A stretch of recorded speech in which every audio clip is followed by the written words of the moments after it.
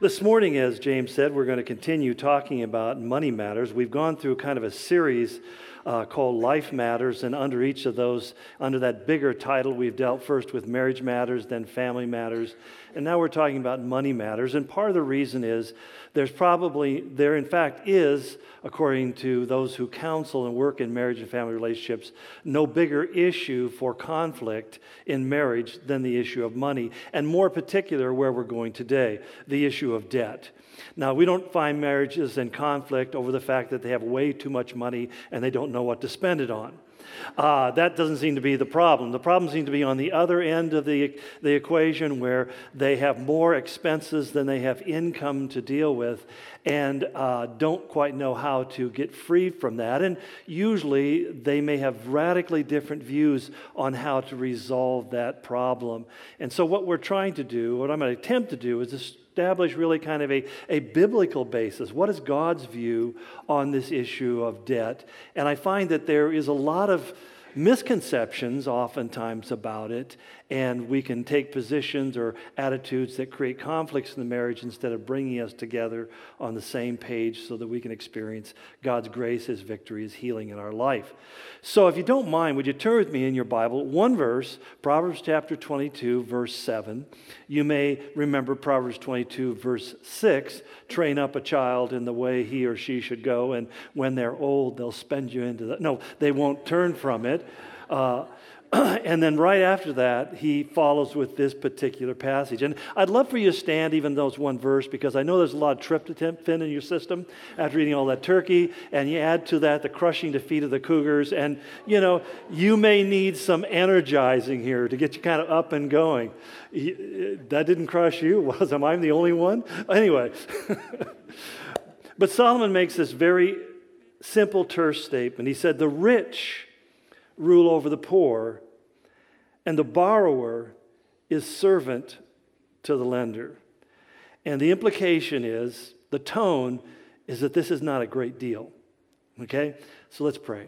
Father, I ask as we reflect on this verse and many others as they speak to this topic of money and debt, that your Holy Spirit would give us wisdom and give us a heavenly perspective. We often can access men's point of view on this topic, and they're not altogether wrong. But Lord, if we don't start with you, the danger is we're going to end up someplace else. So help us to begin with your heart on this topic, we ask in Jesus' name. Amen. You may be seated. It was Shakespeare in Hamlet who had Polonius making a well-known statement. In fact, you may not know who Shakespeare is, you may not know who Polonius was in Hamlet, but nonetheless, the saying is one that has stuck with us when he said, "Neither a lender or a borrower be, for the loaner loses both, and the borrower does ease in his furrows." In other words, in the end, whether you're lending or you're borrowing, you're probably going to be disappointed with the consequences. And so he said, just avoid it completely. Well, it's interesting because this is really one of the most pervasive topics in the Bible and with regards to our lives, because every book, every sermon, every counseling seminar, every video or thing you go through, whether it's secular or it's religious, will all have at its heart this injunction from Proverbs 22:7. Basically saying to you, avoid debt at all costs, because most of the time it's not going to end up to be a positive in not only your bank account, but in your own personal life experience. And there's nothing, I think, more stressful than to be enslaved to debt. And there's certainly this idea that somehow I'll just file bankruptcy and my indebtedness will go away. And those become partial solutions for a short time. But the reality is life is full of debts. In fact, when I look at this statement, I think to myself, is this simply an injunction, that is a warning against being in debt, or even some say it's a prohibition, a commandment that we should never be in debt, which I don't think it is? Or is it in fact nothing more than an observation? In other words, that Solomon is very dispassionately sitting back and say, this is the way it is. The man who is in debt becomes enslaved to the one to whom he or she owes money. And the reason why I ask that is because on one level, debt is an unavoidable reality of life. In fact, before you were ever born, you were born into debt. A spiritual debt, of course. It's, in fact, David says in Psalm 51:5, he says, I was sinful at birth, sinful from the time my mother conceived me. So like the song we used to sing many years ago, it went like this: I owed a debt I could not pay. He paid a debt I did not owe. You see, the Bible actually uses the term debt as explaining what condition we are in when we are born into the world. We are indebted to God for not only our life, the fact that we're sucking air and we're traversing the terrain of the planet, but we are also indebted to God on a moral and spiritual level. We are born sinners with an inclination that will express itself in behavior as we go through life. We are sinful. And God views that sin as being a debt. In fact, when he speaks about the redemption in Colossians 2, he makes this statement that as we surrender our life to Christ, what happens is he cancels the record of debt. Literally, the New American Standard Version translates it a certificate of debt. It's almost like a bill that God takes. It says in the prophet said there's a handwriting ordinances that was nailed to the cross. What that handwriting ordinance literally translates into is the bill. And when Jesus is on the cross and he utters his last words, tetelestai, the phrase literally means paid in full. So the entire spiritual transaction God speaks of as being the payment of an indebtedness that your soul has to God. Now, the reason why I begin here is because I feel that when we fail to understand that, we really will miss how to effectively manage personal finances. Because as we talked about last week, the Bible really clearly tries to establish first and foremost that God owns everything. It's all His. And it's His to dispense with as He pleases, even though sometimes the way He dispenses our goods isn't according to pleasing our pleasure. Yet God wants us to understand it's all His, and that's repeated many, many times. But secondly, He wants us to understand that we are people who are in debt to God, and that God, in His grace and His love and His mercy, chose to pay the debt through the death of His Son on the cross. So that I am basically in a position where I can prosper, which, by the way, is what's God's will for your life. God wants you to prosper.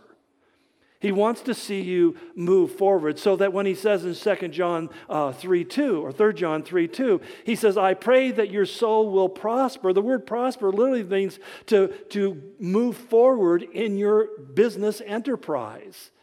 Now, some people have taken that and carried it to kind of silly extremes doctrinally, but the whole point is that God's will isn't for you to live a life burdened and crushed under the heaviness of indebtedness. His will is that you feel that freedom.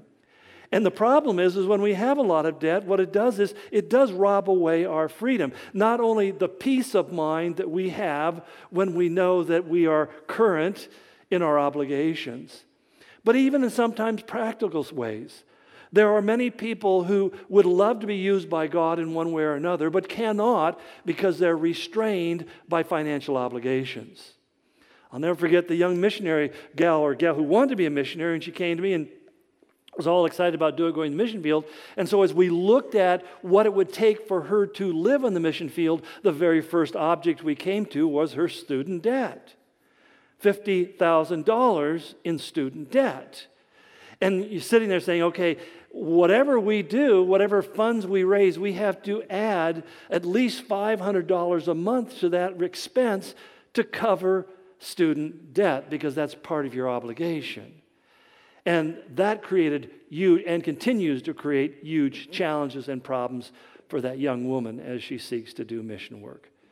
And so those kind of things may seem well, that's just the way life is. And we kind of like to blow past them. But really, we are creating barriers that you can say on one hand, well, it gives God a chance to be bigger and greater, and that's certainly true. But tell me what it feels like the day you pay off a debt. Do you feel like, oh, that was such a great spiritual experience, I'm going to get another one just like it so I can know that? No, you sit there and you praise God. Free at last, free at last. Praise God, I am free at last. So we need to understand that God doesn't want you to be burdened by debt. And He portrays it to us in the most obvious way that sin, to make it look, to help us grasp the weight and the burden and the bondage that it creates in our life, describes it as being debt. You owe God this debt. And that's just not to create a theological perspective, it's to get us to emotionally connect with how God feels about debt as a whole. In other words, God hates anything that steals your freedom to live fully for Him. Anything that takes away your freedom to live fully for Him. Now, what I am not saying or even implying here is that if you find yourself on the wrong end of the debt dimension or dynamic, that you can't live fully and freely for Christ. But it's important that we understand what God expects of us, how He wants to lead us in that path so that we can experience more of His freedom. You see, because not only do I find myself at birth indebted to God because of my sin nature, I also find that all my life I'm going to be in relationship debt with other people. In fact, again, in Romans 13:8, he says, let no debt remain outstanding except the continuing debt to love one another. So that every other debt I'm supposed to strive to retire and pay off, but there's one debt I owe that I can never, ever pay off, and that's my obligation to love you and for you to love me. That's an obligation. That's an indebtedness I have. In other words, I don't have any excuse for not paying that toll. It's like if you pay a toll to go to work, to get on the freeway, whatever it is, that's something that's there every time you get on the road, and you are never excused from it. It's part of life that I have a debt to you to love you. Now, granted, sometimes I make that really hard to pay that debt. But nonetheless, it's still an obligation, a responsibility that is there upon us. And if those spiritual things of the divine debt that we owe to God or the relational debt we owe to each other isn't enough, there's the last one that none of us can avoid. We're born with it. It's called government debt. You know, a few years, they're estimating it's going to hit $21 trillion. And you ever think about what that translates into? Well, let me tell you. $172,000 for every single one of us.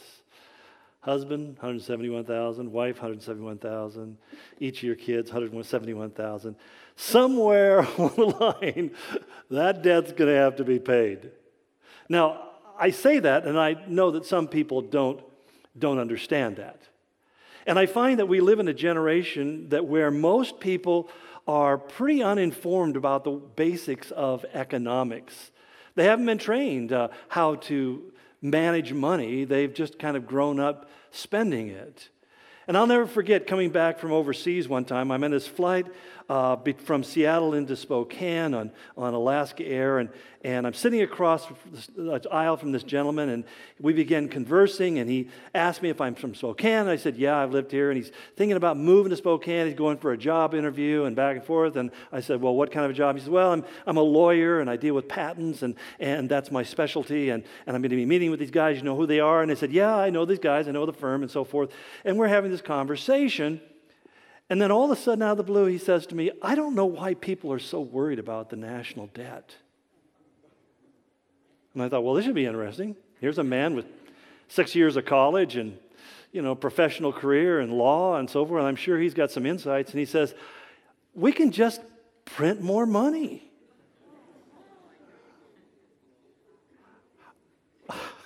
I don't know if my look gave it away. Like, is this a joke? You're serious. Dead serious. And I realized that, how much education a person has doesn't really guarantee that they're going to really understand some of these things.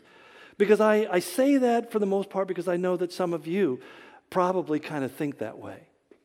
And it's a way we get into a kind of thinking about money is that, well, the government just print more money, or I can just borrow more money, or I can consolidate these debts. And you start going through all these different ideas and saying, I don't really have to worry about it, I can manage it, and not realizing that you're in a suck hole that takes you deeper and deeper and deeper. You see, from a historical perspective, every major great nation that has collapsed first and foremost financially. They've just become over, their debt load was greater than the amount of currency they could create, and they just collapsed. And that's when their military begins to fall apart because they can't fund it, and it just kind of cycles from worse to worse to worse. So you have to understand that debt has its natural consequences. In the same way that if you jump off a tall building, there's going to be a natural consequence. Your gravity is going to pull you in one direction and one direction alone. And it's not the direction that you're probably wanting to go. In the same way as with debt. Debt has that same impact. It either pulls you down or it pulls you deeper. But it doesn't ever lift you up unless your name's Bernie Madoff and you're using other people's monies. But here's the thing that's really makes this all kind of difficult, is because debt is integral to living the American way of life. I mean, it's so much so that the average American adult has $11,000. It's the average across from my age on down. $11,000 in student loans, $8,000 they owe on automobiles, $70,000 on their home mortgage, $15,000 in credit card debt, for a grand total of about $104,000. I mean, that's everybody across the board. So some of you are saying, oh, mine's much higher than that, and others of you may be saying, well, that seems rather low. Well, it's because we're dealing with an average here as you spread it out. But living in debt is a thoroughly American way of life. And don't misunderstand me, I am not an anti-debt or loan person, because without credit, you can't function within our economy. And this is where I think some people get into extreme errors. I mean, when they begin to say to people, well, you should never borrow money, they're asking people to really isolate them in such a way that they'll probably never be able to participate in the economy and therefore in the life that other people share in. Because, I mean, I just looked at it from a very practical reason. And try and rent a car without a credit card, or a hotel room, or to shop on the internet. Try about purchasing an airline ticket, or purchasing even a home. It requires that you have what we call a credit history, and usually that's generated first and foremost by the way you keep and use a credit card. It's a way that the businesses look at you and say, well, you are a trustworthy individual because we've seen your credit history and we know that you're somebody who pays back what you borrow. And actually, the Bible even speaks very positively about lending and borrowing at various times. For example, in Deuteronomy 15, verses 7 and 8, it says, if there's a poor man among you, do not be hard-hearted or tight-fisted towards your poor brother. Rather, be open-handed, freely lend him whatever he needs. So here, both the borrower and the lender are being commended by their generosity and their kindness to each other. In Matthew 5:42, as Jesus said, give to the one who asks you and do not turn away from the one who wants to borrow from you.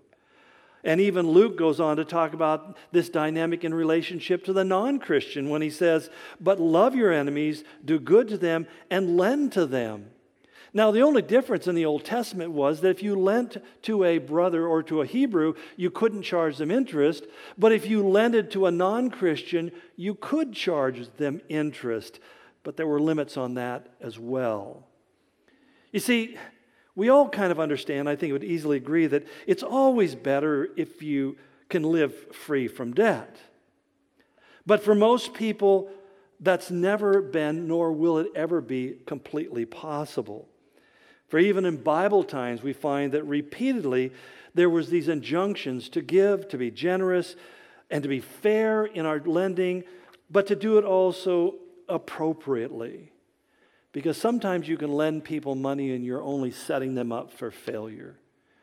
One time I lent money to someone who I knew couldn't repay me. I knew it wasn't going to get repaid. And they made all sorts of promises and so forth and so on. I said, okay. But I felt like God wanted me to. But I was reminded as I lent them the money that basically Jesus said, give not expecting in return. And God's word was fulfilled in my life in relationship to that moment. And finally, the person never even came to me and tried to say anything. And finally, I hunted the individual down and I said, look, I would have appreciated you letting me know. I mean, you should have come and said I can't afford it or give me time or something. But I just want to let you know I forgive you. The debt's forgiven. It's just done. Don't worry about it.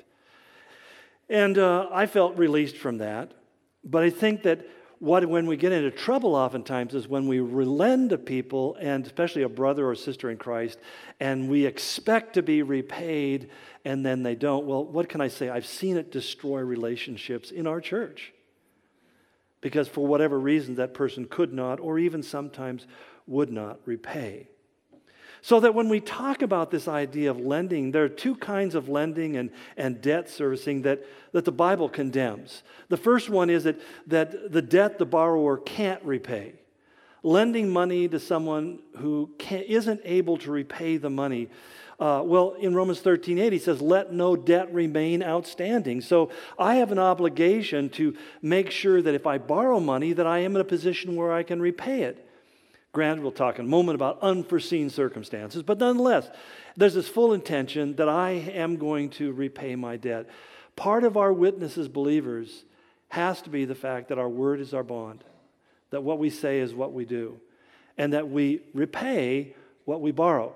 If I look at debt and say, I can't repay, I don't think I can repay this, then it's better to just start off by saying, would you give me a gift? Because I can't repay it. But to make promises that you can't keep sets both of you up for struggles and conflicts. I remember years ago when I was on staff down at Calvary in Costa Mesa, and this gentleman came in for a counseling appointment, and he needed money, and the policy of Calvary was that we don't give money out to people who come and ask for it. And so he's sitting at my desk, and here I had in my wallet a brand new $20 bill, which at that point in my life was a pretty unique moment, pretty heady time for me to have a $20 bill. And this guy's asking for gas, he's asking me for help, and so forth and so on. And on one side of my mind, I'm going, this guy, I don't know what he's going to do with this, but I doubt this is what he's going to do with it. But finally, I felt God said, give him the money. And so I took my money out, and I said, here's $20. And he began to say, thank you, I appreciate that so much. I'll pay you back. I'll be here tomorrow. I'll get it. He's going to finally stop. Says, hey, just a second. Don't make any promises. I know I'm never going to see you again. So don't promise me that you're going to do something. That's not good for you. That's not good for me. Just take it. And if for some crazy reason you come back, great.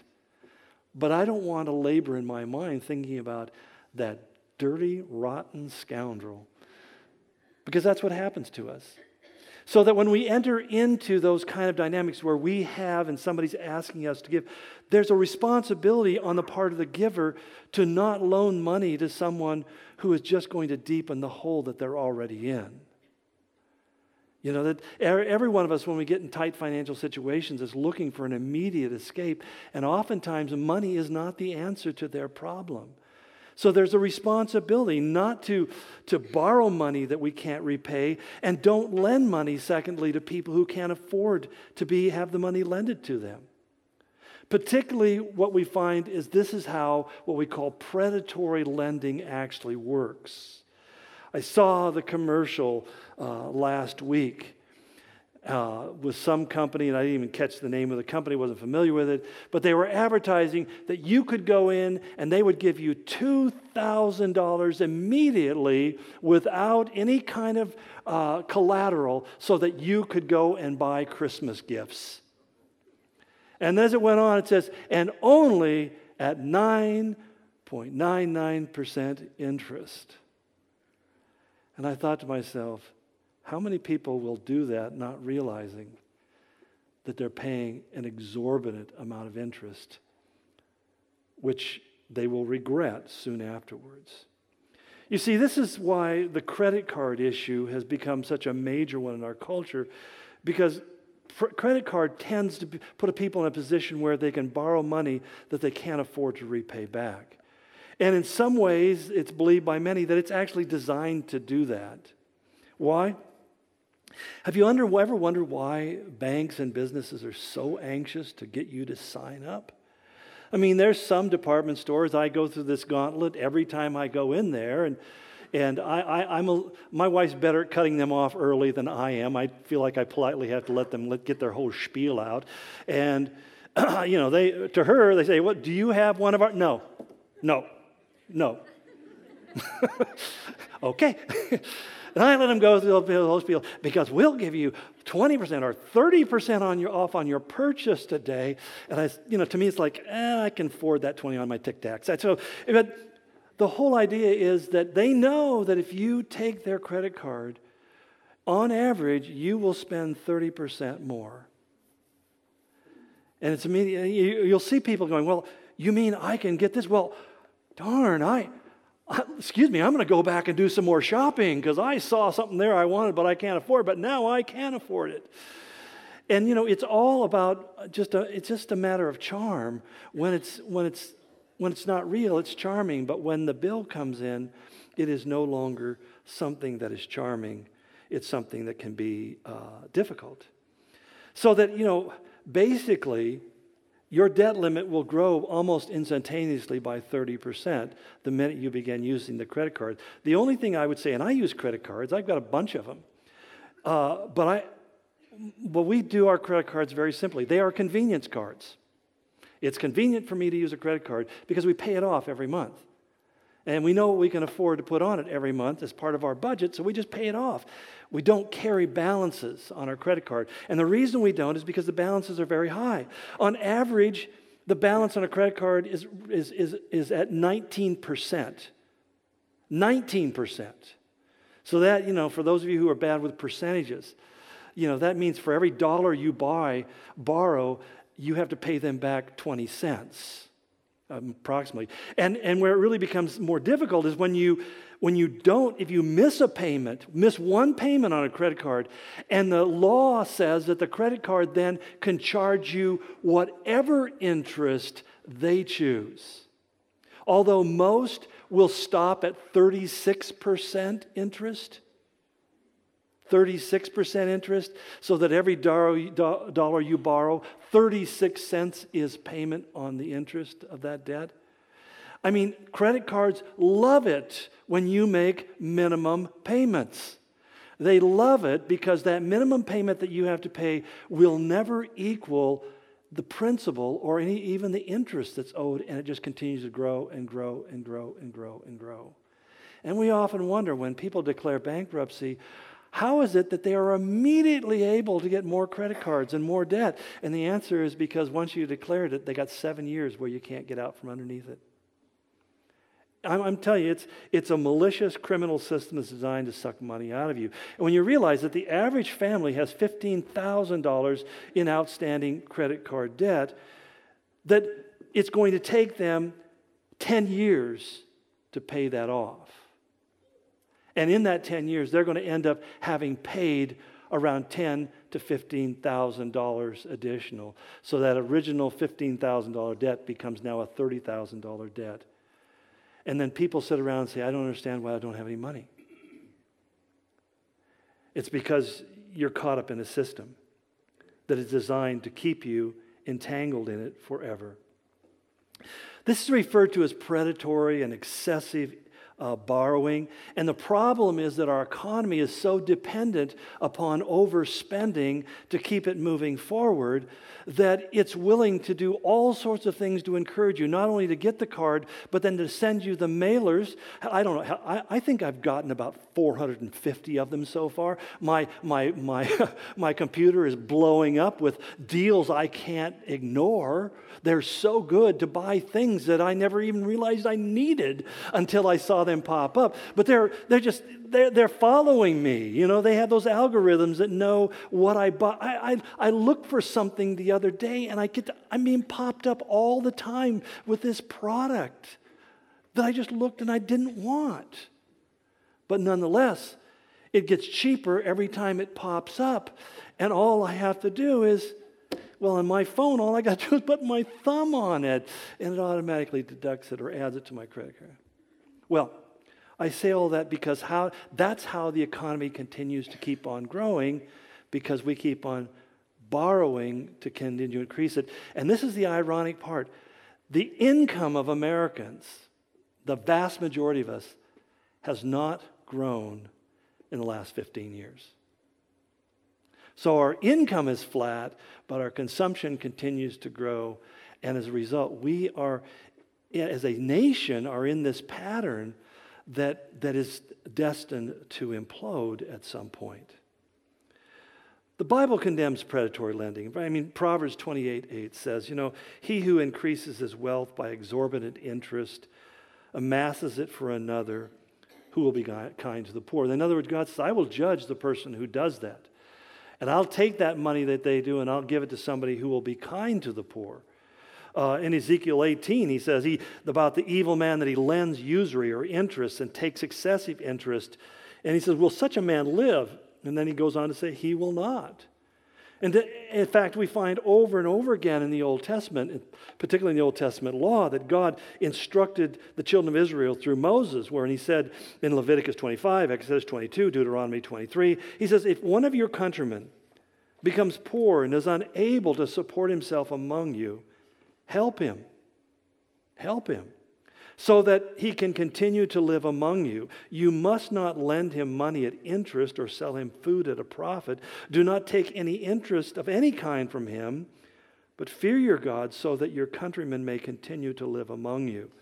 In other words, Scripture looks at people who are behind the eight ball financially, if you will, who are sinking in debt, and it says, rather than just write them off or ignore them, you need to be able to say, what can I do to help you?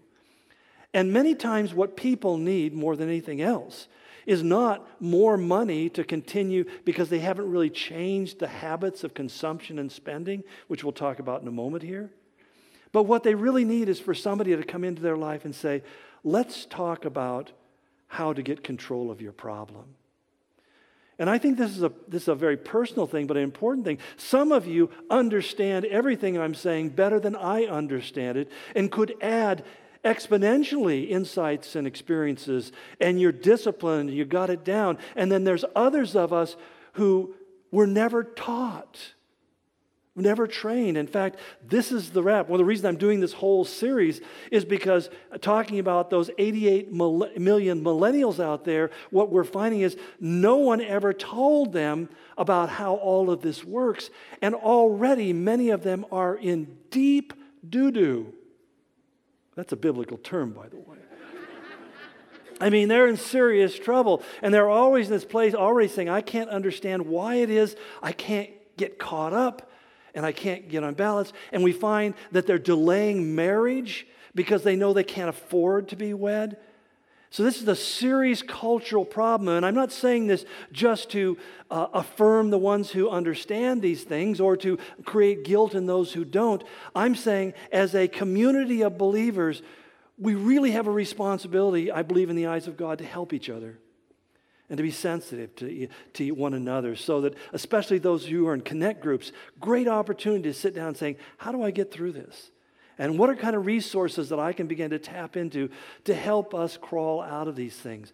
Because believe me, my wife and I have been in that hole where you're just looking up and going, I don't know how we're going to get out of it. And to be quite honest, you know how we got out of it? My dad said, this was bad. Here's money. Pay off all these debts and don't ever do that ever again. And we didn't. We just learned the lesson the hard way. So I'm not saying that we're not aware of how these things do. But there's something that is another layer I need to put in here to help you understand, is that when we talk about debt, there's certain debts that's reasonable. And because it's temporary and it helps you to enhance your position in life. And there's other debts that is not reasonable. We make the distinction between what we call secured and unsecured debt.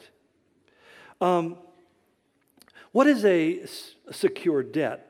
Well, a secured debt means that you have purchased something that is a fixed asset, that if you were to sell that thing, you could recoup your loss or at least extinguish your debt. Houses, for example, are good examples of that, generally speaking, unless you bought in 2007 or 6. Some of you are in that space. You bought during that time, and you got in really low, and you didn't have to put much down, and now your house is upside down, and you're paying more for your house than you can ever sell your house. There's a lot of people like that. A lot of people I know who just simply walked away. This is the second time in my lifetime I've seen people walk away from houses. I remember, some of you remember back in the 70s when the interest rates were hitting 18 and 21% on adjustable rate mortgages, and people just walked away from it. It's good that we learned that lesson and didn't repeat it in 2007. Oh, yes, we didn't we? But basically, a secured debt is on something. If you buy a car and then you can't make the payment, it'll hurt probably your credit history, but the car goes back to the dealer, the debt is done, and you can at least start over again. Those are debts that are secured by something that is solid, that is worth something. Where people mostly get in trouble, though, is in unsecured debt, or we call it consumer debt. And this is money that you borrow for purchases of things you consume. You use your credit card to buy your clothing, to buy your food, to take vacations that aren't in the budget. Well, we don't have the budget. We'll just put it on the credit card. And we buy other trinkets and other things of that nature. Whatever, even buying jewelry or watches and things that you think are valuable, you realize that when you buy them and then you go back to sell them, somehow they have depreciated in value. Much like your car driving it off the lot. There's so much to this that I don't have time to go into. But the whole point is, the value that you saw in that object was consumed by you through your purchase. And that's the end of the deal. So that you realize that something is only worth what somebody is willing to pay for it. And if somebody's not willing to pay what you paid for it, it's not worth anything. My wife and I have this old gramophone that was given to us by her folks many years ago.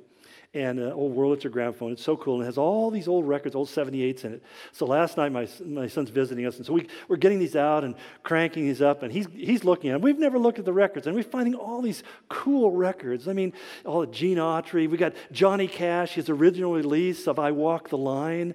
And we're putting this on and playing this. And we're thinking about, man, this has got to be worth something. And so I thought, yes, an original Sun record with Johnny Cash, I'll Walk the Line. First release. This has got to be worth a fortune. And so I went online to see what kind of a treasure I was holding in my hands, and I was blown away. Do you know that some people were paying as many as $27 for that? I can't even take my wife out to dinner for that. So it's like, but it's the reality is it's only what somebody is willing to pay for it.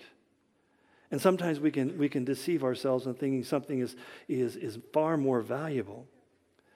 But once the goods are gone, what happens is that the debt remains, but the debt not only remains, and if you don't pay it off, it continues to grow because the interest on what is owed is added to the balance as long as the balance remains unpaid. And that's where people many times get drowned in debt or literally buried in debt because the debt is growing faster than they can address it. Now, the good news is that there's always a way out. In the same way that God looked at this impossible debt of my sin that I could never hope to ever pay, He also does the same for you and me. As I mentioned before, in 3 John 2, he says, "Beloved, I pray that in all respects you may prosper and be in good health, and just as your soul prospers." And that word prosper in one lexicon is simply translated to succeed in business affairs. That I do believe He wants us to be financially successful. I do believe it's a good thing to want a home and all those kinds of things, to want a decent car and to be able to afford health insurance and all those kinds of things that are essential to really living well and healthily and to say, God has prospered my life. So I don't want to cast this kind of negative pale over those kind of things. And those things, for the reality is, I could never afford to buy a house if I hadn't been able to borrow money from the bank. But I had to decide, how much of a house can I afford to buy on my income? Because there was a point where they're saying, hey, 100% financing, and we'll worry about that down the road, adjustable rate mortgage, we'll do all this stuff. And, and for whatever reasons, I was smart enough as a kid to look at that and go, you know what? If anything goes south on this thing, we'll lose everything. And God was gracious to us. But I would simply say that you have to begin first and foremost by being honest with yourself when it comes to debt. And what I mean by that is you have to ask yourself the question, am I addicted to the euphoria of spending money? Has going shopping become a mood elevator for me? A lot of people fall into this. It's like, I'm depressed. Let's go to the mall. I'm depressed. Let's go to the mall. And they buy stuff that they don't need. I mean, really, I sit there and go, how many shirts do I need? How many pairs of pants? I mean, at some point, but we can fall into this where we become people who are basically idolaters. We're looking at the acquisition of things to make us feel better about ourselves. It's kind of there's a thrill the first time you buy a house. It's such a thrill to own your first home. And then you realize that there's a whole bunch of responsibilities and expenses that come with owning your home that you didn't anticipate. So that those things become disappointments. And we become addicted to that euphoria, that feeling that we have of, oh, it's so great. It's so wonderful. That's why someone once said, we celebrate Christmas as if it's our birthday, not Jesus's. And we go deep into debt many times, spending money that we can't afford to spend because we want to give our kids this special Christmas. And the media and the marketing out there helps us in that guilt process. Don't you want to show your kids this wonderful Christmas? Yes, but not a $396 electronic chariot. Although I've been tempted. It's tough being a grandparent, You lie, cheat, and spend money you don't have just because Anyway. But secondly, there's also the issue of peer pressure, trying to live the same lifestyle of those who are around you, even though you don't make the kind of money that they do. And that's really just being driven by a kind of envy. I want to keep up with my neighbors. I want to impress them that I have the same status that they have. Or thirdly, you want to just simply impress others that you're the big spender. You fake it till you make it. And it becomes an issue of pride. I know someone, a family member, actually another state, but gets in an auto accident, has a settlement for $100,000. The first thing he does is go out and buy a $70,000 SUV. Beautiful vehicle, pays cash. And then he loses his job, and he turns around having to sell that $70,000 SUV for $30,000. And, that was a pretty expensive 6-month ride. For a lot cheaper, he could have just hired a limo, had them take him everywhere every day. But it's those kind of decisions that you make that not really just wanting to be able to say, well, the explanation was I always wanted to be able to go in there and just lay cash down. And the guy who sold it to him was just happy that you came in and laid that cash. You made his day, maybe even his whole year, but yours is wrecked because of that impetuous choice. How about beginning with really a couple of simple rules? The first one is that you make a budget, which means you don't exceed your income. You live on what you have. Now, next week I want to talk about this more in detail, so I don't want to shoot off all my rockets here, because I don't got a lot. But secondly, it's more emotional. You need to take control of your impulses, because the first thing that happens when you create a budget is you realize there are certain essentials that aren't so essential. And when I try to explain this to my kids, saying, well, I just need to have so much money to afford the cell phone plan, and they have to be smartphones with, how many gigs, and they have to be, and I have to have this kind of a vehicle, and I have to have, and they start, what they think are minimum requirements for survival on the planet Earth. My wife and I, we got married and we walked, and when we want to communicate, we beat rocks together, It was pretty simple. And it didn't take much. I mean, we could live on the $1 an hour I was getting paid. Not well, but poverty isn't all that bad. It's inconvenient frequently. I'll say that poverty is inconvenient, but it's not as devastating to you as you might think. In fact, you might find, as James said, the poor of this world are rich in faith towards God. My wife and I developed our prayer life around asking God to give us the things that we needed. I mean, when you're talking about God provide our daily bread. And seeing God do that, you become much richer in faith, and you realize that, and we've looked back over the years and say, we live so far beyond our income, and yet we're not in debt. How's that work?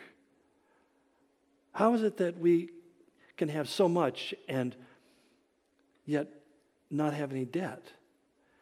And it's simply by honoring God that you realize that you are to be controlled by the Spirit. We have these simple little principles. When we want to buy something, we walk away from it. Because if it's God's will for me to have that, it'll be there when I come back. Just because it's a great deal right now, and it's like the guy was trying to sell the church one time a copier, and he came in, a guy from the church says, I got this copier, and I'll let you have this deal. In fact, he says, I tell you what, I'll take 20% off the top and give it to you for this price. And I just said, well, thanks, I appreciate that, but I couldn't buy something like that without first praying about it and asking the Lord if this is what He wants. And so he says, oh, okay, and he leaves. And a few minutes later, I get a call back, and he says, hey, I tell you what, I'll give you another 20% off if you'll pray about it right now. Right away, I knew, this isn't how God does business.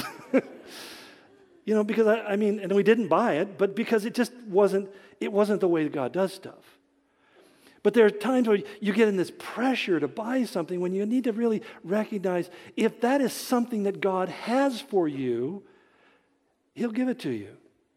It'll come in its own time. You don't have to go out there and hustle and make it happen. That we need to learn how to buy less but buy better. That we don't win by having more, that quality is more important than the quantity of what we do. And developing a value that we were taught as kids called deferred gratification. You put it off until you can afford to do it. And you don't, because what happens is you end up defining yourself by what you acquire instead of being defining yourself by the God who has acquired you. You are still His slave. You are still His property. And it is still His stuff. And you have to be asking that question, God, what is your will? What is it that you want? And let me throw in here one last thing in the last few minutes that I no longer have. And I just throw this in, not to create pressure on people, but just to put some perspective on student loans. If I were to ask you, what area of the economy has seen the greatest level of inflation since the year 2000, I wonder what you would say. We would say things with the cost of medicine, medical costs. We would say the cost of food or transportation, and all those things have gone up. But the one thing that has increased and had the greatest inflation rate, over 300% increase in cost since 2000, are college tuitions. And it isn't because the schools have become so much better or better academically. They've expanded dramatically in terms of administration and sports programs. So that we now have college coaches who are getting paid millions of dollars to produce a winning program, which will be discussed all this next week. And where does that money come from? It comes from the government, but it comes from the government by you as a student saying, I want to go to this college. And there's no question. There's nobody sitting back saying, well, do you really think that that's going to pay off for you if you borrow that much money? How's that going to translate? Because there's this promise made out there, which isn't true, that if you get a college degree, you will become X number of dollars, you'll make this much more income. And that's true of certain, what they call the STEM fields, science, technology, medicine, engineering. Yeah, chances are really good that you're going to make more money, but you should never borrow your student loan more than you know that you're going to make annually. Your total student loan should never be in excess of what you know your annual income is going to be. So that what happens to many college students is they borrow this large amount of money, they go through their college education, and when they finish, they have an excellent GPA in an area that there are no jobs. I'll give you a case in point. I was listening to an NPR radio one day as I was driving home, and some of you saying NPR, aren't those guys kind of liberal? Yeah, the National Republican Radio. No. I was listening. I like it. I really like it. I was listening to him, and they were talking about student loans and the debt student loans, because it's well over like $1.5 trillion that students own right now. And that's why it was a big issue with Bernie Sanders and lately Hillary Clinton, because they have all these young people, millennials, who are burdened by this excessive debt. And they felt free to get out there and just lie to them and tell them they were going to pay all of that off and it was all going to go away, which just everybody knew wasn't going to happen. Or at least everybody who was an adult knows it wasn't going to happen. But the thing that really struck me as they were listening, this guy was talking about the problem, and this young woman calls in, and she says, I just wonder if you can advise me. And he says, okay, what is it? And he says, well, she said, I got a 4-year degree in English Lit. I'm majoring in poetry. And when I got out, I couldn't find a job. So I started a dog walking service, and I was able to support myself, but I wasn't able to pay off any of my student loans. And so she said, I thought, well, maybe I'll go back and get a master's. So she borrowed some more money, and she went back, and now she got a master's degree in English Lit with a focus on poetry. And she said, that's where I'm at. And he says, well, what are you doing now? And she said, well, I started my dog walking service again because I can't find a job, and I'm not making enough money to pay off my student loans. I just make enough to survive. He says, okay, well, what's your question for me? She said, should I go on and get a doctorate?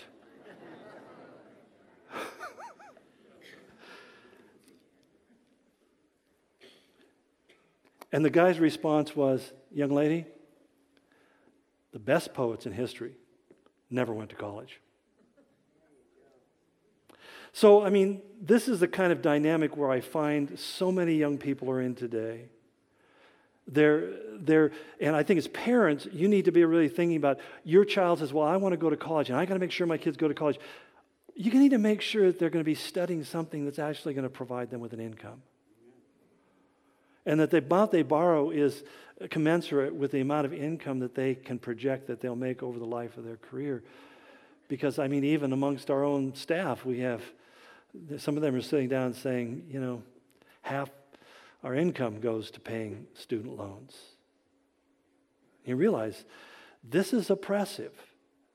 And I would love it if our government would find out a way to take care of it. But you know what happened? Last time Congress addressed this issue, they reduced the interest rate for student loans to try to give relief to students. And you know what happened?